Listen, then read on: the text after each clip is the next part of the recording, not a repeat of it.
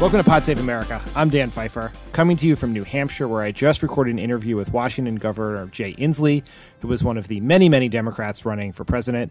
He was here in the state campaigning. Jon Favreau interviewed him at our live show this evening in Concord, but we will be releasing this longer conversation as part of our series of 2020 candidate interviews. It was a great conversation, and I hope you enjoy it.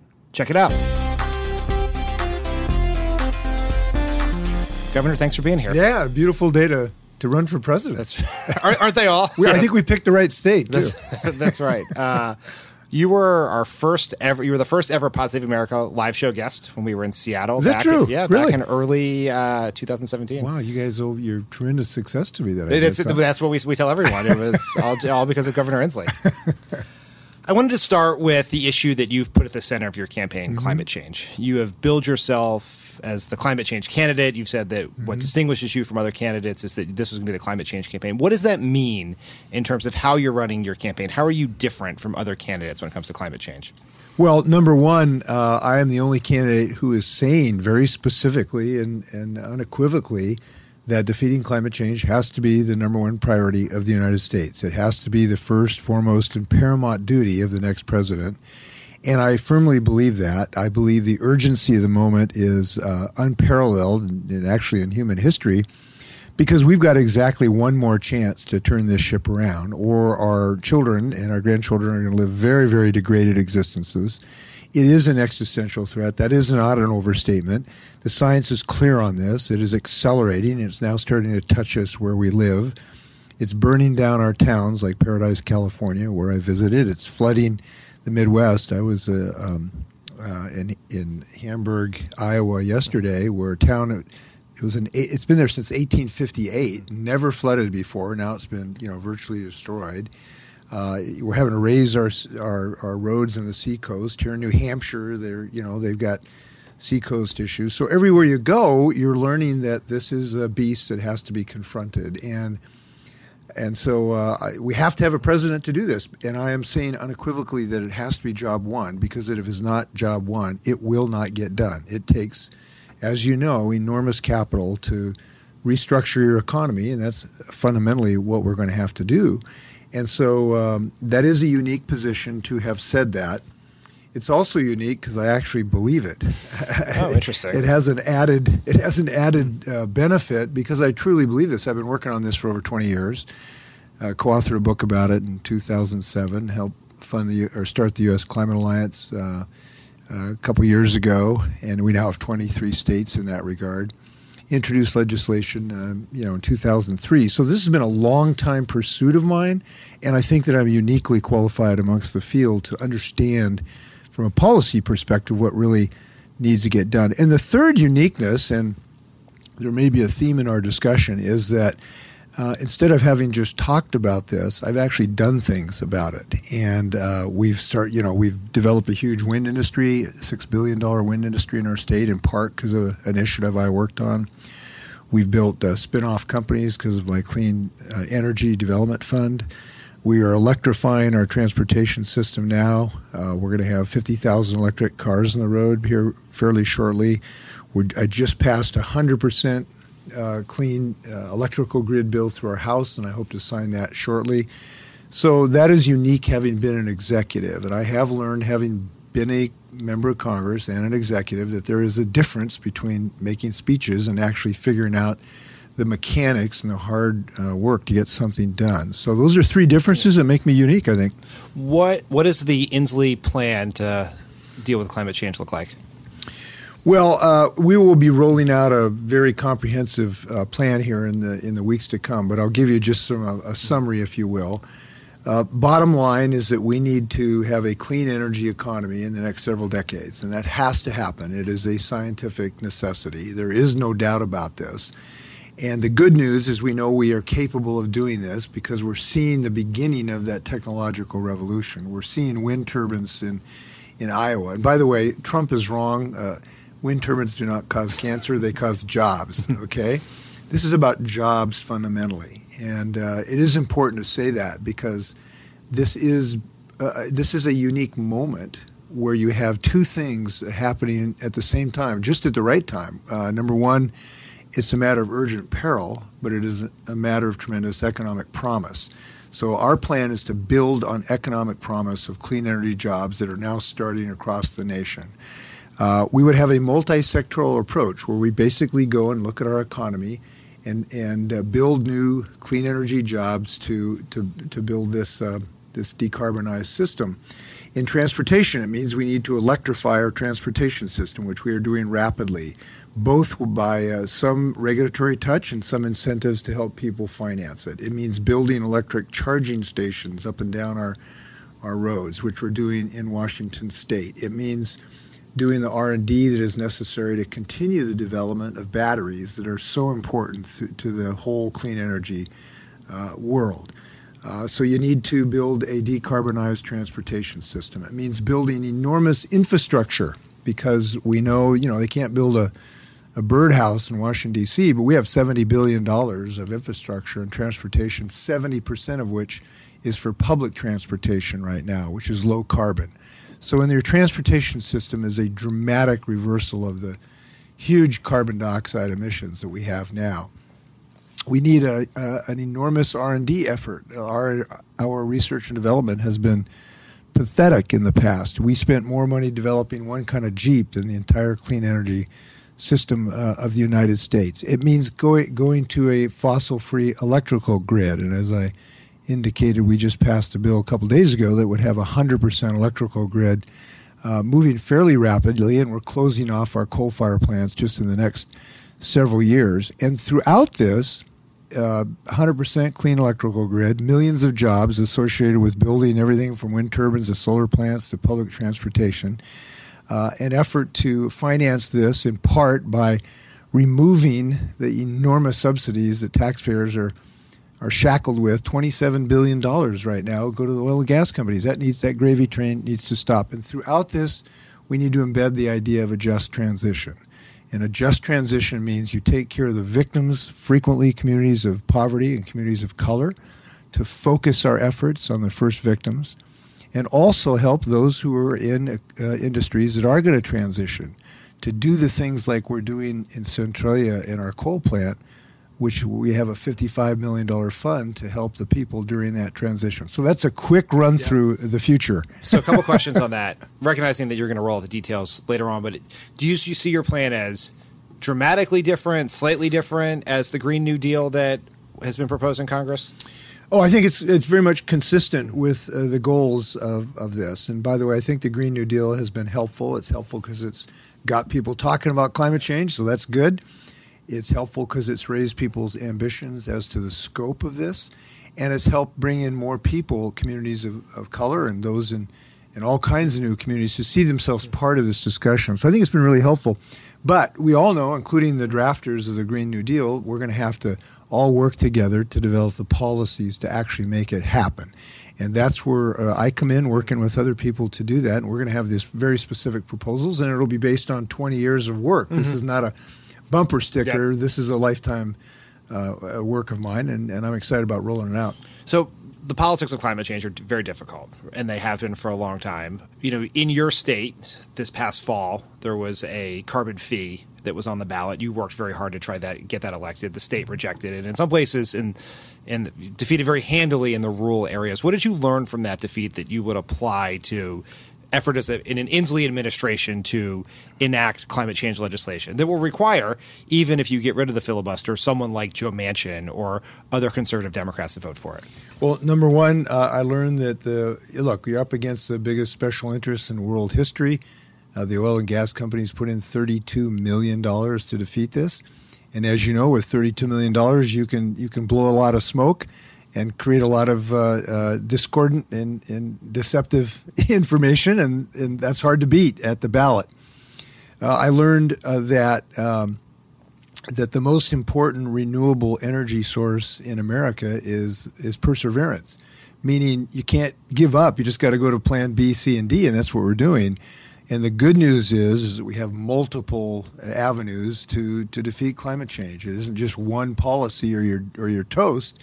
There's all kinds of policies. And so what we're doing now is we turned right around and developed a policy portfolio of things that, if I get them through my legislature, will have roughly the same carbon pollution reduction as the initiative would have had. And I'm very excited about getting those things through. The third thing I have learned, and it's not so much about the initiative, is that the jobs you can create here are not just in urban areas. This is a small town, rural job development program that we're going to be talking about on the trail. So, our carbon fiber manufacturing for electric cars isn't in Seattle, it's in Moses Lake, small town in central Washington.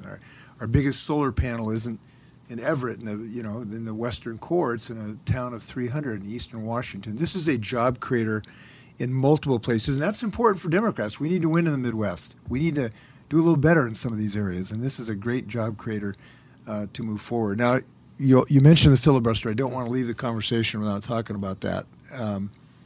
There is absolutely no way to make progress on this without eliminating the filibuster, and that's why I have dedicated to that, and I've been saying this for several years, and was the first candidate to say that running for president, because you really cannot be dedicated to climate change legislation or health care legislation or anything of any dimension unless the filibuster goes. It has been weaponized by Mitch McConnell, and we have to step up to the plate and realize that senatorial privilege needs to go. Now, how do we do it with the Democrats? You might not get a vote at times with maybe one Democrat, but we got to pick up a couple more seats to give us a little bigger margin, and the voters are going to have a shot. And I think 2020, we have a good reason to believe if we buckle down, we can win more seats. I believe that. I'm glad you brought up the filibuster. I wanted to just run through a couple of similar norm-related proposals that have been talked about on the trail. So, Electoral College? Look, I believe in democracy, and then the Electoral College is an artifact of the 13 colonies, and it needs to go. We need popular elected officials. And it's kind of the same idea of the reason to get rid of the filibuster. You should have one person, one vote. And don't give, whoever wants the status quo 1.5 votes in the filibuster, or, privileged states in the Electoral College. So, yes. And by the way, we can do this without a constitutional amendment because we have this states agreement where we have states have agreed, and my state is one of them, that if to be bound by the popular vote to cast our electoral votes that way. So this can be done even without a constitutional amendment. Statehood for D.C. and Puerto Rico? I think it's the right thing. I supported back in 93, 94, and it's even become more acute as those populations have grown. And you see a little bit why it's necessary when you see how callously indifferent Donald Trump has been to folks who don't look like him. He has two views of that, and statehood it's been demonstrated why statehood is important so that these Americans can participate in the process. Last one on this topic, changes to the composition or term limits of the Supreme Court. Well, I think the thing we should start with is making sure that seat that was stolen is regained, and if there is another nomination by a Republican president, we need to make sure that seat is remedied. Because, by the way, that seat was not just stolen from Democrats; it was stolen from the American people. I would not totally rule out other issues. Amongst all of them, I've heard of any changes in the Supreme Court would be an idea of having rotating members of the Court of Appeals, so you'd have a broader group of judges that could sit over time to sort of reduce the politicization. But I'm not sold on that yet. Let's make sure we write the way it is, which is to regain that seat.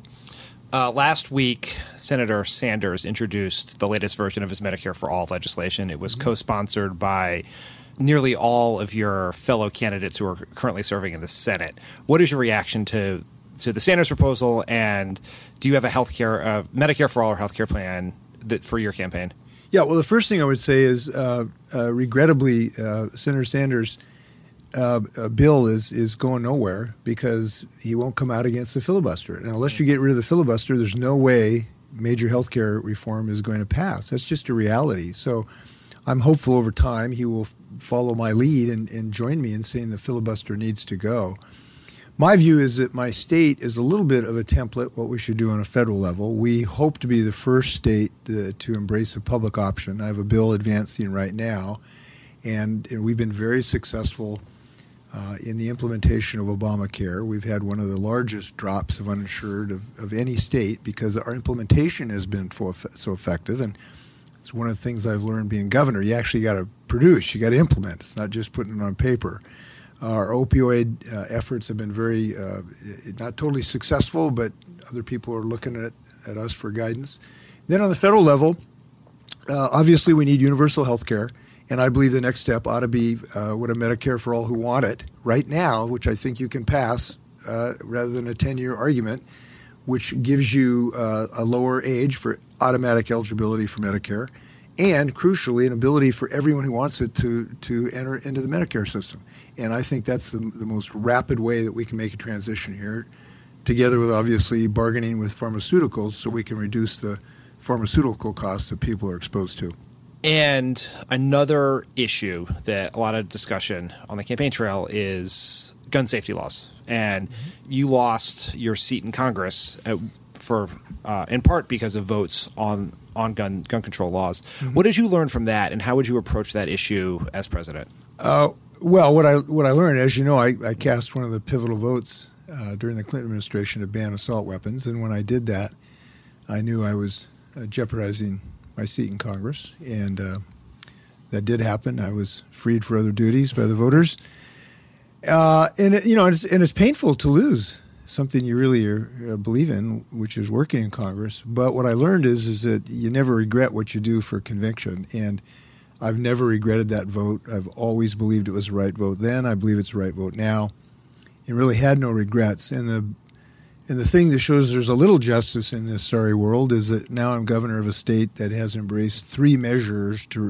very aggressive measures, which have actually probably one of the leading states on gun safety now. So we've adopted bans on bump stocks. We've adopted extreme risk protection acts. We've adopted increasing age for assault weapons. We've adopted bills that require gun owner responsibility. So now as governor, I've been able to move the ball. And we are now, Frank, the NRA is in retreat in our state because we have a governor who's been able to push back against them with the courage of my convictions, and that's working. So I think the country is ready for common sense gun legislation. I'm happy to pursue it as president. And we need somebody with the spine to do it, and I think I've demonstrated I have that capability. And I take it from this, you think that politics have changed on this issue since the 90s? Yes. There's no question that politics have changed. There's kind of a general theme here. I think politics is changing much more rapidly than many politicians understand. It's changed on gun safety dramatically because of the losses in our schools. And I'm willing to confront Trump on this. By the way, I went to the White House and personally confronted him after the shootings, and he wanted to arm first grade teachers with pistols on their hip, and I went and looked him in the eye and said, that's a ridiculous idea, and by the way, you should quit tweeting and so much and listen to educators. They're changing on marijuana, where we have legalized marijuana in our state, and it has been an unbridled success in a variety of ways. And I have, they're changing on issues of criminal justice reform, where I now have offered pardons to people who had marijuana convictions, and I've ended the death penalty.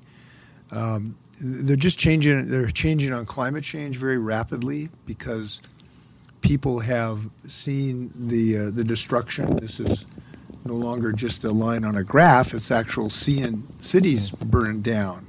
They're changing on the willingness of people to embrace helping working people. That's why I've been successful.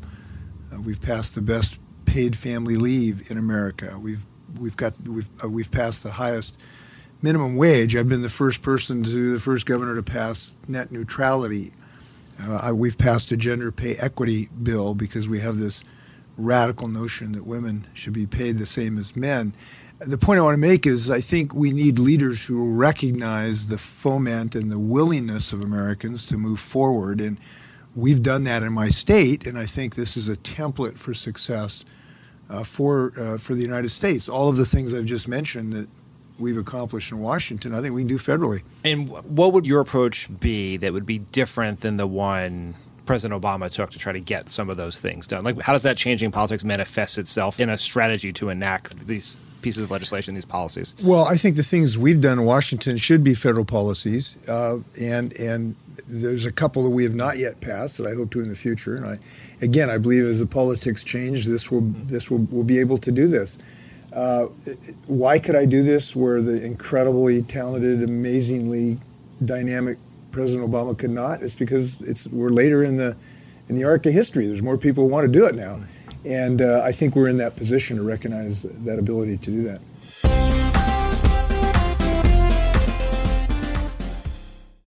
This show is sponsored by BetterHelp. A lot of us spend our lives wishing we had more time. The question is, time for what? If time was unlimited, how would you use it? The best way to squeeze that special thing into your schedule is to know what's important to you and make it a priority.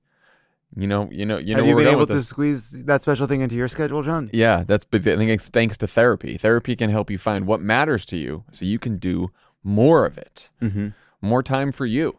Because we've been doing a weekday, I actually put that in my therapy spot. I replaced therapy with doing an extra podcast. It was a huge mistake. So what do you spend time doing at therapy now? Well, now I brought therapy back. I added therapy back to another time because it turns out that's going to make the jokes better. Well, it's certainly going to make things better for the team. If you're thinking of starting therapy, give BetterHelp a try. It's entirely online, designed to be convenient, flexible, and suited to your schedule. Just fill out a brief questionnaire to get matched with a licensed therapist and switch therapists anytime for no additional charge. Learn to make time for what makes you happy with BetterHelp. Visit BetterHelp.com/PSA today to get 10% off your first month. That's BetterHelp, HELP.com/PSA. Hi, I'm Erin Ryan, a writer and host of the podcast Hysteria. And I'm Alyssa Mastromonaco, former White House Deputy Chief of Staff and also a host of Hysteria. And this week, we were asked to talk about Women's History Month, and on behalf of women everywhere, okay, fine. Our show Hysteria is about the way news and culture impacts women in America every week of the year. From the latest on reproductive rights to the ways pop culture handles women's stories. And not just because it's March, okay? We exist the other 11 months of the year, too. What? Don't... You heard it here first. Don't even get us started on our exclusive YouTube series, This Fucking Guy, where we try to figure out how the worst people in America got to be so awful. So if you're looking for a pod that's by the ladies and for everyone, make sure to subscribe to Hysteria wherever you get your podcasts. Beyonce, Ketanji Brown Jackson, the lady who spent 500 days in a cave. Women are all around us. And this Women's History Month, the Crooked Store is celebrating with a pop-up shop featuring favorites from women of color founded companies. For a limited time, the She Commerce pop-up shop has everything from delicious goodies to kids' books to candles, all from small companies that we love. It is a great way to support women of color while treating a woman in your own life. Maybe that's yourself, to a sweet distraction from the endless horrors that we face every single day. Happy Women's History Month to all. Check out what's in stock at crooked.com/store for this month only.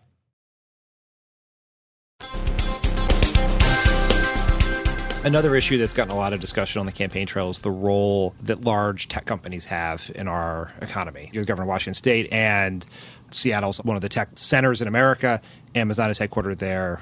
Microsoft's also in your state. If you were to be president, you would have regulatory authority over these companies. And is Amazon, in your view, too big, too powerful, in need of greater regulatory scrutiny? How would you approach these companies? Well, I think that there is a need for some approaches to some of these issues that needs modernization, regardless of the size of the company.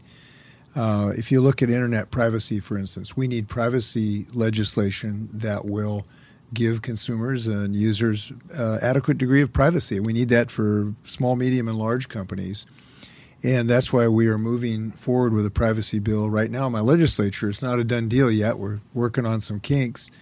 If we get it passed, it'll probably be on the equivalence, actually even better, I think, than the California law. And I think that that's the kind of thing that we ought to do federally. I think that we have to look at tax policy where we've had tax policies for large corporations where they have not simply paid their freight. Now, that's most obviously apparent in the oil and gas industry and coal industry, where there's $27 billion of subsidy that needs to be eliminated. We need to take that money back, not reach into taxpayers' pockets and and take it out to give to these companies that have no particular claim to it. And that money can be used for clean energy efforts as well. I think that we need to look for ways to not allow large corporations to hold communities hostage on the issue of jobs. And there's been this pernicious practice where a corporation will say, if I don't get a tax break of X, I want to move 20,000 jobs somewhere. And then have two communities compete to the lowest common denominator. I think that we ought to think about ways to use the federal tax code to eliminate their ability to do those. I think on the antitrust side, there are some things that antitrust should always be under review, because to look at it under the current situation, there might be some things we can look at that. I'm not necessarily a bot that there should be some just bright line of dollars. I don't think that probably gets to the real heart of the problem in an antitrust sense, which is to really look at what the impact is in that particular industry. I think that's a better approach on moving forward. Governor, I also wanted to ask you about another issue involving criminal justice reform and electoral reform. In the state of Vermont, something Bernie Sanders has been talking about recently, voting rights are inalienable in that felons do not have to reapply for them afterwards. Is that something that you think should be nationwide? Should voting rights be inalienable in this country? Well, in a sense, they are or can be in our state, because you just have to apply. And if you've fulfilled your obligation, and we've reduced what you have to do at this point to make it achievable. Yes, we want people, when they've done their penance, to be able to regain their place in democracy. And that's important to give people respect, to make them feel they're part of the community. And everything we can do to help them get back into jobs is very, very important. We're doing some really good things in my state on criminal justice reform, one of which is banning the box. So right now, unfortunately, in a lot of places, on your job application, they ask, have you ever been convicted of a crime? And if you say yes, you never even get a second look. So we've banned that process. We have eliminated the death penalty because of the racial disparity that has been so pernicious through our criminal justice system. I mentioned that I'm the first governor to offer pardons for those for marijuana convictions, because the drug war, we know, has been one of the reasons for such high rates of incarceration of communities of color. So we're moving forward in a lot of different ways to reduce some of the racial disparity in our system, and I'm glad we're moving forward. I hope we do it federally. If you were president, you would obviously have the ability to give out pardons for those sorts of unfair drug-related sentences. Is that something you would be open to doing as you came in office? I would certainly look at this, because I think we've seen, particularly in the drug war, onerous measures that have created more heartache than they've created safety for citizens. And I think that part of the things I've done on the pardons and legalization of marijuana, which I believe we should do federally, obviously, which I would suggest to people. We've had a very good success on this. We've had no great significant increase for youthful involvement. We've had $700 million generated we can use for schools for kids and health care for people. So I would look at that. I would think about that. I can't tell you any blanket thing I can commit to you right now, but I think it is something worthwhile looking at. On the foreign policy side, Bibi Netanyahu won re-election recently, which poses, great, if not mortal threat to the idea of a peace process and a two-state solution. As president, how would you look to reinvigorate that process and engage with both the Israelis and the Palestinians? Well, I would start with the presumption that I've been a long supporter of a democratic and secure Israel. It's a dream to continue that, and I'd want to be committed to the security of Israel. But I'd also be committed to a two-state solution, which Netanyahu's most recent comments have jeopardized. And I would be willing to have that creative discussion to try to keep this effort alive, to try to get some solution here. And I am willing to have that conversation, and hopefully it's productive. Now, I don't have, because no human has, a way to snap your fingers and solve this problem. But I think a willingness to have a simultaneously commitment to the security of Israel and a commitment to have a democratic Israel which is very difficult if you don't eventually end up with a two-state solution, to have both of those. So I would be committed to every way productively to try to achieve that. Another issue that presidents face is the relationship between presidents and Congress when it comes to using military force. Mm-hmm. And, we have been operating off of a now 17-year-old authorization for use of military force from after September 11th to authorize troops in Syria. Is now Mike Pompeo has floated a theory that you could use that for conflict with Iran. How would you think as president about the balance between asking Congress for authority and the inherent authority of a commander-in-chief to wage war? Well, the first thing is I wouldn't ask for the authority if it was a boneheaded idea, and that's one of the reasons I was such a vocal opponent of the Iraq War. So I teed you up for the Iraq War thing. Well, it's still a very painful thing because I saw disaster looming. It was clearly based on intelligence that was puffed up. It was based on people who had no concept what they were doing during the Bush administration, and it was very painful to me because I saw this. It was like watching a train heading for a canyon where the bridge was out and could not stop it. And I did everything I could to stop it. So the first thing I would do was to be appropriately humble on our ability to think that we can reshape cultures and countries. And I think that we've seen quite a number of mistakes in my lifetime where presidents have been a little bit too conceited about their ability to reshape other cultures. And so I would start there. I do think that in the sanctions for war that they have to be much more limited. And I voted for essentially after 9/11, I voted for the authorization. Never dreamed that it would have been to this extent. And if we had our life to live over again, we would have tried to put some more sideboards on it. But I think we certainly need to do that right now because of this administration's absolute chaotic, unprincipled, go-it-alone policy that threatens the Iran deal. And if they're seriously thinking of that, and you never know what Trump's really seriously thinking about, but if they really are, then Congress does need to specifically rein that in. And maybe there's some possibility to do that because some of the Republicans are starting to understand the danger he represents. When you have a Senator Grassley calling Trump's view on wind power idiotic, maybe we'll get some help to try to rein in this rogue president. You are one of, I think we're at 15, 16 candidates running for president. It's a historically large, historically diverse, historically talented field of Democrats. Mm-hmm. As you think about your campaign, how do you plan to stand out in a way that allows you to make your case to voters and have a real shot to win this nomination? Well, first off, I respect all the other candidates. I think there's probably about 15 of them would make fine vice presidents in their future, so we'll see about that. Well, look, I stand out in two principal means. Number one, as we've talked about, I'm the only candidate who's committed to make defeating climate change number one, and I think that's a very important thing because I've learned as a governor to govern is to choose, and setting a priority is the most important thing you do as a president. And so I've laid out my prioritization. No other candidate has been willing to commit to that. And I think it's probably because they don't believe it. Or maybe they're just afraid because they listen to their pollsters and think that this isn't important enough. I disagree with them on that. In fact, there's a poll in Iowa of Democratic primary voters showing that defeating climate change is tied for the number one priority of voters. So that is a fundamental difference. It is a fundamental difference having had the chops to be able to do this because I've been at this for 20 years. And it's a fundamental difference that I've actually achieved progress in my state, knowing how to actually get this done.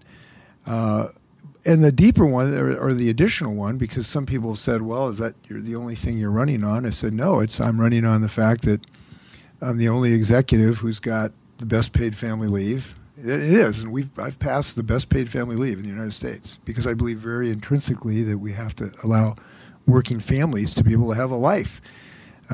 We've passed the best minimum wage. No one else can say that in this race.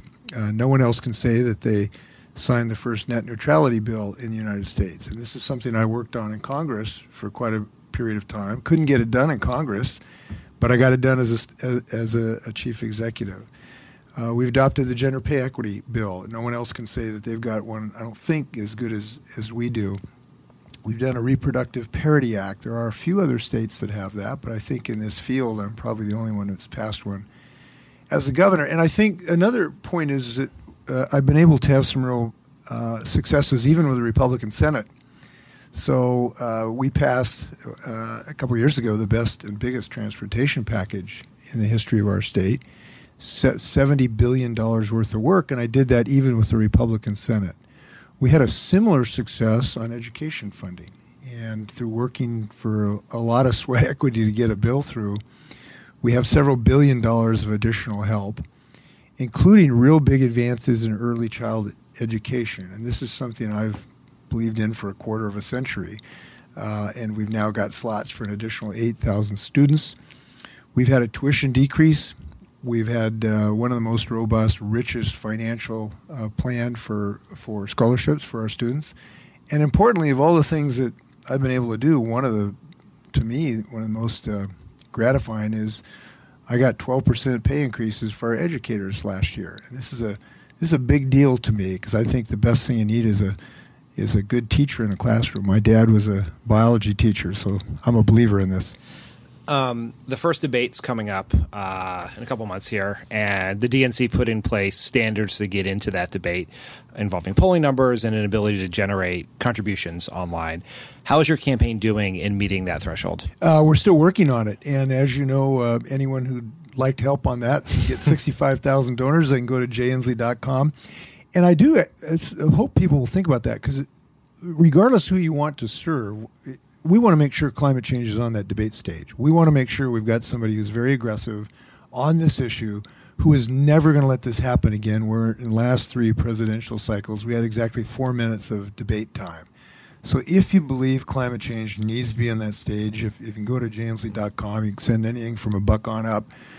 That would be wonderful to make sure that that works. Do you think the thresholds the DNC set are fair or a good idea? I haven't really thought through that. Whatever they are, they are. And, yeah. You know, having some threshold makes sense. I couldn't argue with it right now. Last question for you, Governor. Democrats very much want, if you in polls, they say they want someone who can win, which is sort of an obvious answer, because why would you want someone who would lose, right? Right. But the ability to, and everyone's going to have their own, no one really knows what electability is. Every candidate will have their own argument. Part of whoever the nominee is has to be someone who can deal with Trump, right? And there are different theories about how to do that. And I think a lot of us believe that the approach we took in 2016 obviously did not work, and Trump was able to dominate the conversation and drown out Democratic messaging. If you were the Democratic nominee, what would be your theory about dealing with Trump as he's giving you some ridiculous nickname, he's tweeting about you, you're seeing, absurd, unfair, and inaccurate attacks? How would you navigate those waters? Well, I know he likes nicknames, but the only thing he's going to call me is Mr. President. That's about all he's going to get to do. Look, I feel very comfortable in a confrontation with him, in part because I've already had one at the White House that I described. Did you know that women make up 56% of law students? That's grounds for bragging rights at the dinner table for your conservative uncle who still thinks women belong in the kitchen. It's clear that the future of the legal field is female. So why are so many legal podcasts and reviews authored by men? Hi, I'm Leah Littman. I'm Kate Shaw. And with Melissa Murray, we are the hosts of Strict Scrutiny. Each week, we break down the latest headlines and biggest legal questions facing our country through the lens of diverse voices to give you expert views you won't hear anywhere else. Strict Scrutiny is your guide to the Supreme Court. New episodes drop every Monday, plus bonuses whenever the Supreme Court takes away another one of our rights. Make sure to subscribe to Strict Scrutiny wherever you get your podcasts.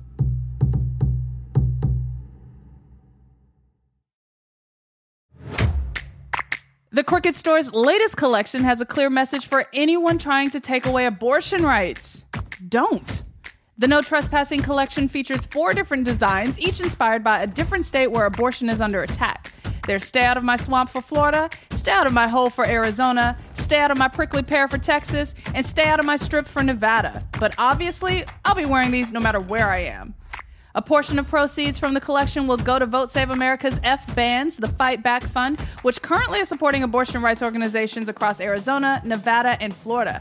Head to crooked.com/store to shop.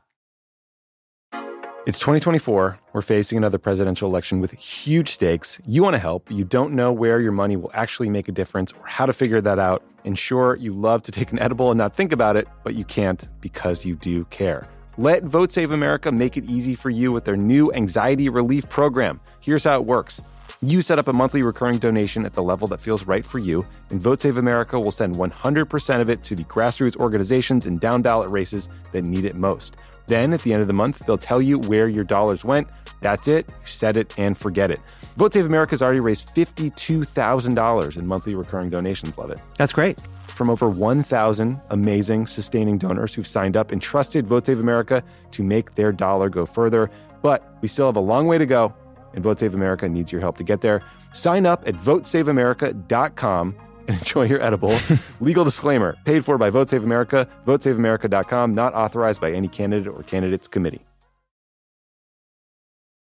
And I think I'm a very good contrast because I am an optimist. Look, I'm an optimist about defeating climate change, and I really believe we can and will do this. He is a pessimist. I'm a person who believes in the can-do spirit of America. He's in the can't-do. We just can't do this. We can't invent new wind turbines, right? We can't invent electric cars.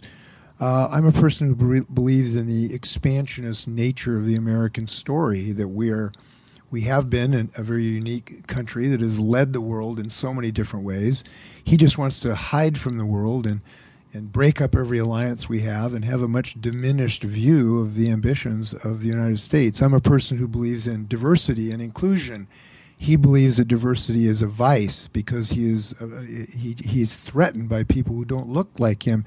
He fundamentally believes that for him to win, somebody else has to lose, and that's why he's damaged so much our international relationships. I believe that you do better when you work with other countries. That's one of the reasons I committed to the Paris climate change agreement. So I think I'm a very good contrast to him as a person in outlook. And I also believe in my ability to win tough races. And one of the reasons is we this last year won 7 governorships while I was the chair of the Democratic Governors Association. And one of the reasons we won those seats is we insisted on having messages that responded to the desire for economic growth, for job growth, for better schools, for better roads. And we addressed that sort of effort that really spoke to some of those people we didn't reach in 2016. I know how to win Wisconsin, Michigan, Minnesota, Illinois, and Kansas because we did it this year in the governor's races. And I think the kind of message I represent is the one that allowed me to succeed when I started my political career in about a 63% Republican district, an agricultural community, a town of 3,000, where I learned to win because I spoke to people about where they live, about their need for jobs. And this clean energy jobs message is fundamentally a job creation message. And I believe that in 2007 when I co-authored this book, which is about how you create clean energy jobs. So I feel very good about the contrast and the prospects of winning this. And I think we're going to be a united party, and I'd like to carry that flag. Governor Inslee, thank you for joining us on Pod Save America. Thanks, Dan. Keep talking.